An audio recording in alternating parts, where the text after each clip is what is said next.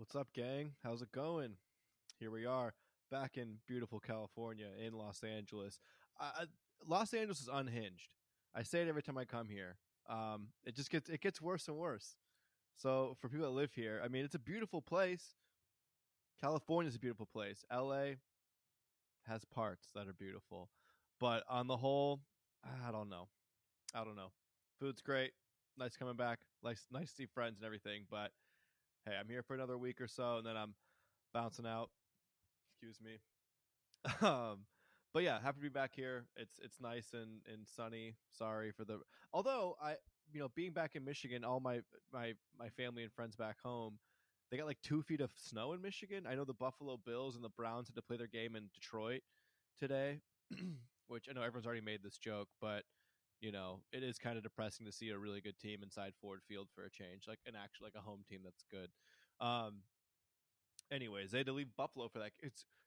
People say like they always talk about how great the weather in LA is. LA weather sucks. I've said it before. I'll say it again. It's nice all the time. It gets old. It's like only eating peanut butter M&Ms or something. They're great. They're absolutely great. I got some sitting right there. But for breakfast, lunch, and dinner, no. That's how LA weather is. It's M&Ms for every meal. I don't want that. Um, so I missed the snow a little bit. Um, and I swear, every time I go on the street, I've seen almost like 4 accidents in just like 2 or 3 days. Like legit gonna. I thought people were gonna. I'd be a witness for something. And I tried to go to Target right up the street, 1 block away. Tried to go get a salad at Mendocino Farms. Couldn't do that. The whole block was shut down because apparently a homeless guy went into Target, grabbed the knife from the kitchen section, and just started stabbing people. Stabbed a 9-year-old. Said he was going to kill him. Started stabbing a 9-year-old and then some other lady and 2 other people. I think they're critical condition. They're in the hospital. I think they survived, but rough shape. And then police shot and killed him. So I guess they should, but like, what the hell is going on? His place is out of control every time. You know, the Ralphs down here. I will say, every major city I go to, I walk through so many parts of the day, parts of the city. People are like, oh, you shouldn't walk through there; it's dangerous, dude. LA is the only place where I actually feel that now.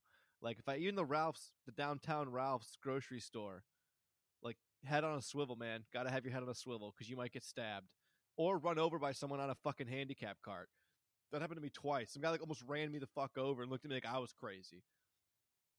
But I digress. Um, happy to be back. All right, let's talk about some stocks. If I didn't trade at all this last week, no, I take that back. I did. I traded a couple of Q calls. That was it. End of the week, I think. Yeah, I was busy.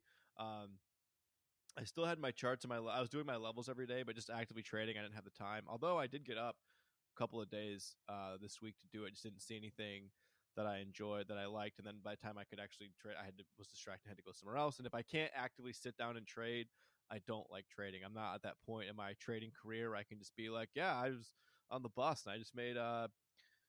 So I guess you made $30,000 while riding the bus. You probably wouldn't be riding a bus, but whatever. Um, anyways, I don't know if this is happening or not, but I was looking on CNBC. They're saying Elon is going to reinstate Trump after an online poll about Twitter. I just wanted to bring up the whole Twitter thing and Elon. I keep talking about Elon being annoying, and I kind of want him to just go back to just steering the just go back to being a rocket man, right? Go back to which, hey, pun intended. I'm going to see Elton John in like 6 hours. No, 5 hours from now. I'm seeing Elton John's last concert in North America. So if he plays again, I'm taking him out. All right. I'm going to Nancy Kerrigan him if he ever announces another tour. But apparently his last ever concert tonight is at Dodger Stadium. So your boy's going. I got drunk on Friday and bought tickets. So here we go. Anyways, Elon. Who gives a shit about Twitter? Who gives a shit about Elon? No one's on Twitter. I made this point when he bought it. I'll make it again. Everyone's getting mad. Are you really on Twitter? Are you? No, you're not. No one's really on Twitter. I guess I take that back. A lot of traders are, so you probably are on Twitter. But do you really give a shit that Elon has it? Who cares? It doesn't fucking matter. It's not. Should he have spent his money on other things? Yeah, probably. But I don't give a shit. If I concerned myself with how billionaires spend their money, I'd never get any sleep. Okay, so who cares? I think it's kind of silly what he's doing, but who gives a fuck? He does dumb shit all the time. So there we are.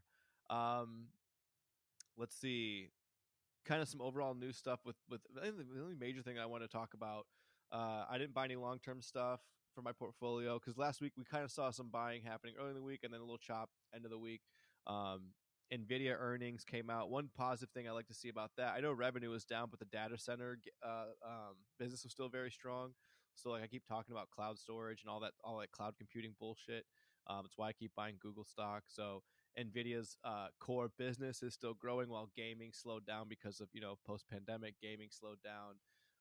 The graphics cards and their gaming chips or whatever aren't as hard to get these days that before they were selling for crazy markups, but still doing fine on the bottom line. And it kind of helped bring back the whole chip market a little bit. Like you saw Nvidia and AMD kind of take a resurgence last week, and we'll kind of see that in the charts when we get into them in a hot second here. But also to add to that, I know Warren Buffett, his company Berkshire Hathaway announced that they have a $4 billion stake in Taiwan Semiconductors. I know that we've heard about that plenty. Nancy Pelosi, I know, has a big chunk of Taiwan Semi stock. So I don't personally own any. I only have Nvidia. I always say in certain industries like this, like have one of them: AMD, Nvidia, Taiwan Semi. Have all three if you want, but they're all going to do fine. I'm sure always there's one that separates from the pack. I think Nvidia is the strongest one.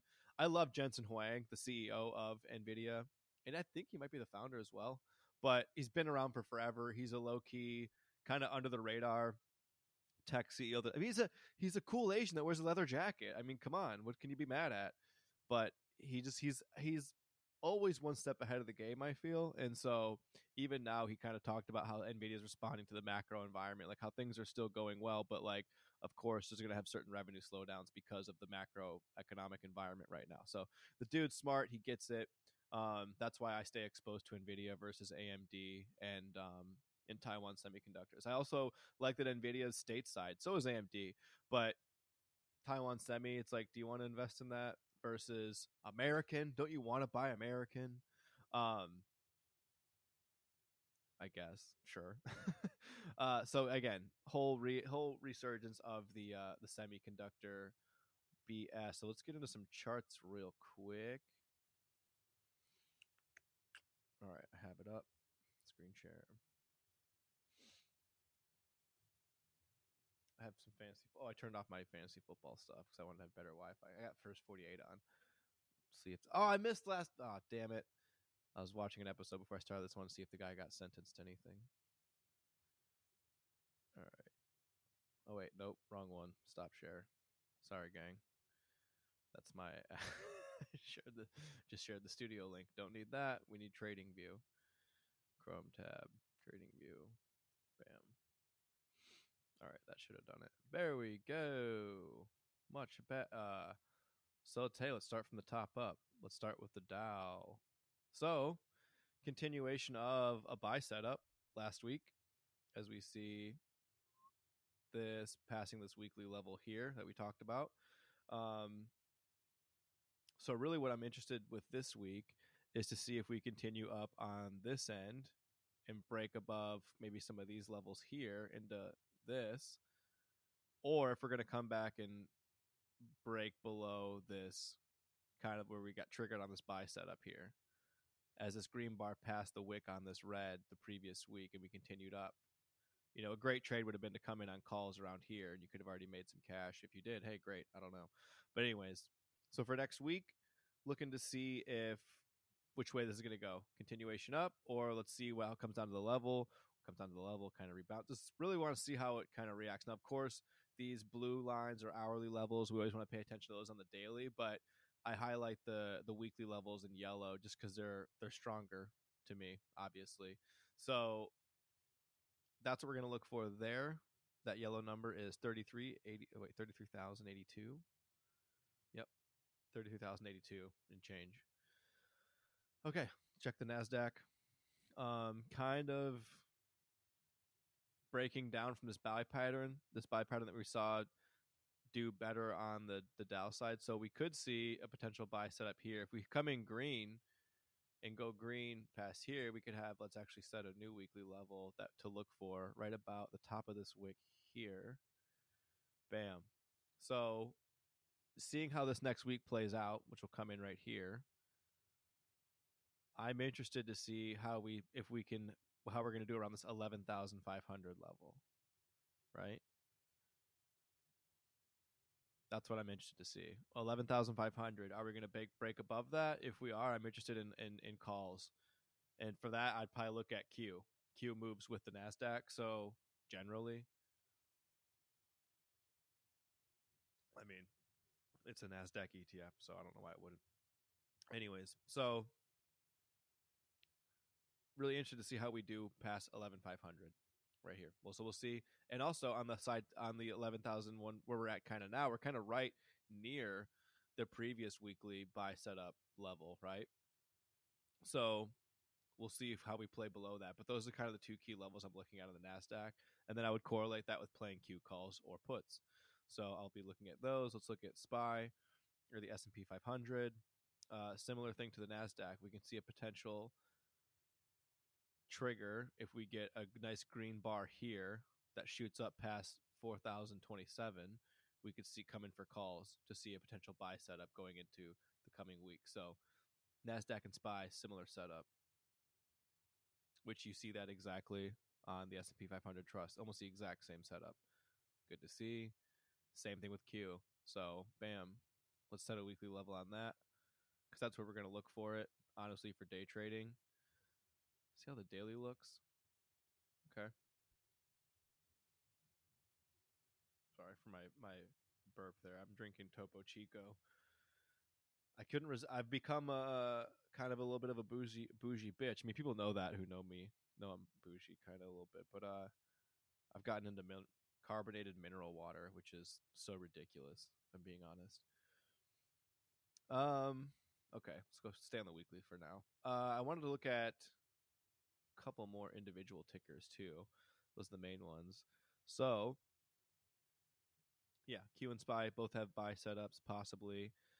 See how they'll react on those levels. Let's look at Square. That was one I went because we talked about it last week. So, kind of failing. So this was where we had the buy pattern set up on this weekly bar here when we passed 63.74. And then continuation did not go well last week. We kind of saw it early in the week. It felt like it was going to happen. Earlier in the week, you could have came into calls and been like, sweet, and could have made some nice money here up to 75.83. But again, as we look across and kind of see more of this weekly resistance, it didn't really break above that and continue to that next level, which we probably hit around like 87 and that 92 area is kind of that next big chunk, that kind of next big level to look for. So we kind of bounced off that 75 pretty hard. So we'll see how this goes into next week into this week as well. So, and just like everything else, we can kind of put in a yellow line here just to keep an eye on a potential buy setup. If we do for some reason gap up tomorrow, or there'd be a huge gap up, but if we do just break above this early on in the week, it could be nice for calls to play out the rest of the week. So we'll look on that for Square, but failed to continue last week. So we'll see how it plays into this week. AMD buy setup triggering on this pullback. So we see a nice uptrend on the weekly chart. Last week had a little bit of a pullback. So if we come in green, a green bar, and as soon as we take out this wick, so past 79.86 or 79.06, so $79, let's say, north of that, I'm going to look for some calls of AMD. And then again, playing it down the other way. But really just kind of interested in calls. I'm not, and to be honest, I'm not a great downside trader at the moment. I'm better at going with the calls. So I kind of just look for those more. And kind of to quote Jake Ricci, if it's not a fuck yes, it's a fuck no. So I think that's an important approach to take when you're a newer trader or a younger trader, just because just take the good setups. Don't try to force something. Just take the quality setups, right? So that's I just kind of remind myself of that. So if I don't see something, I don't take it. I'm not trying to force anything. NVIDIA looking the same as AMD, like we talked about on the weekly. See how it breaks above 170, which again, we have a ways to go because we're at 154. We closed at 154 last week. So earlier in the week, let's see how it plays past 170, because before that, we do have a nice uptrend here.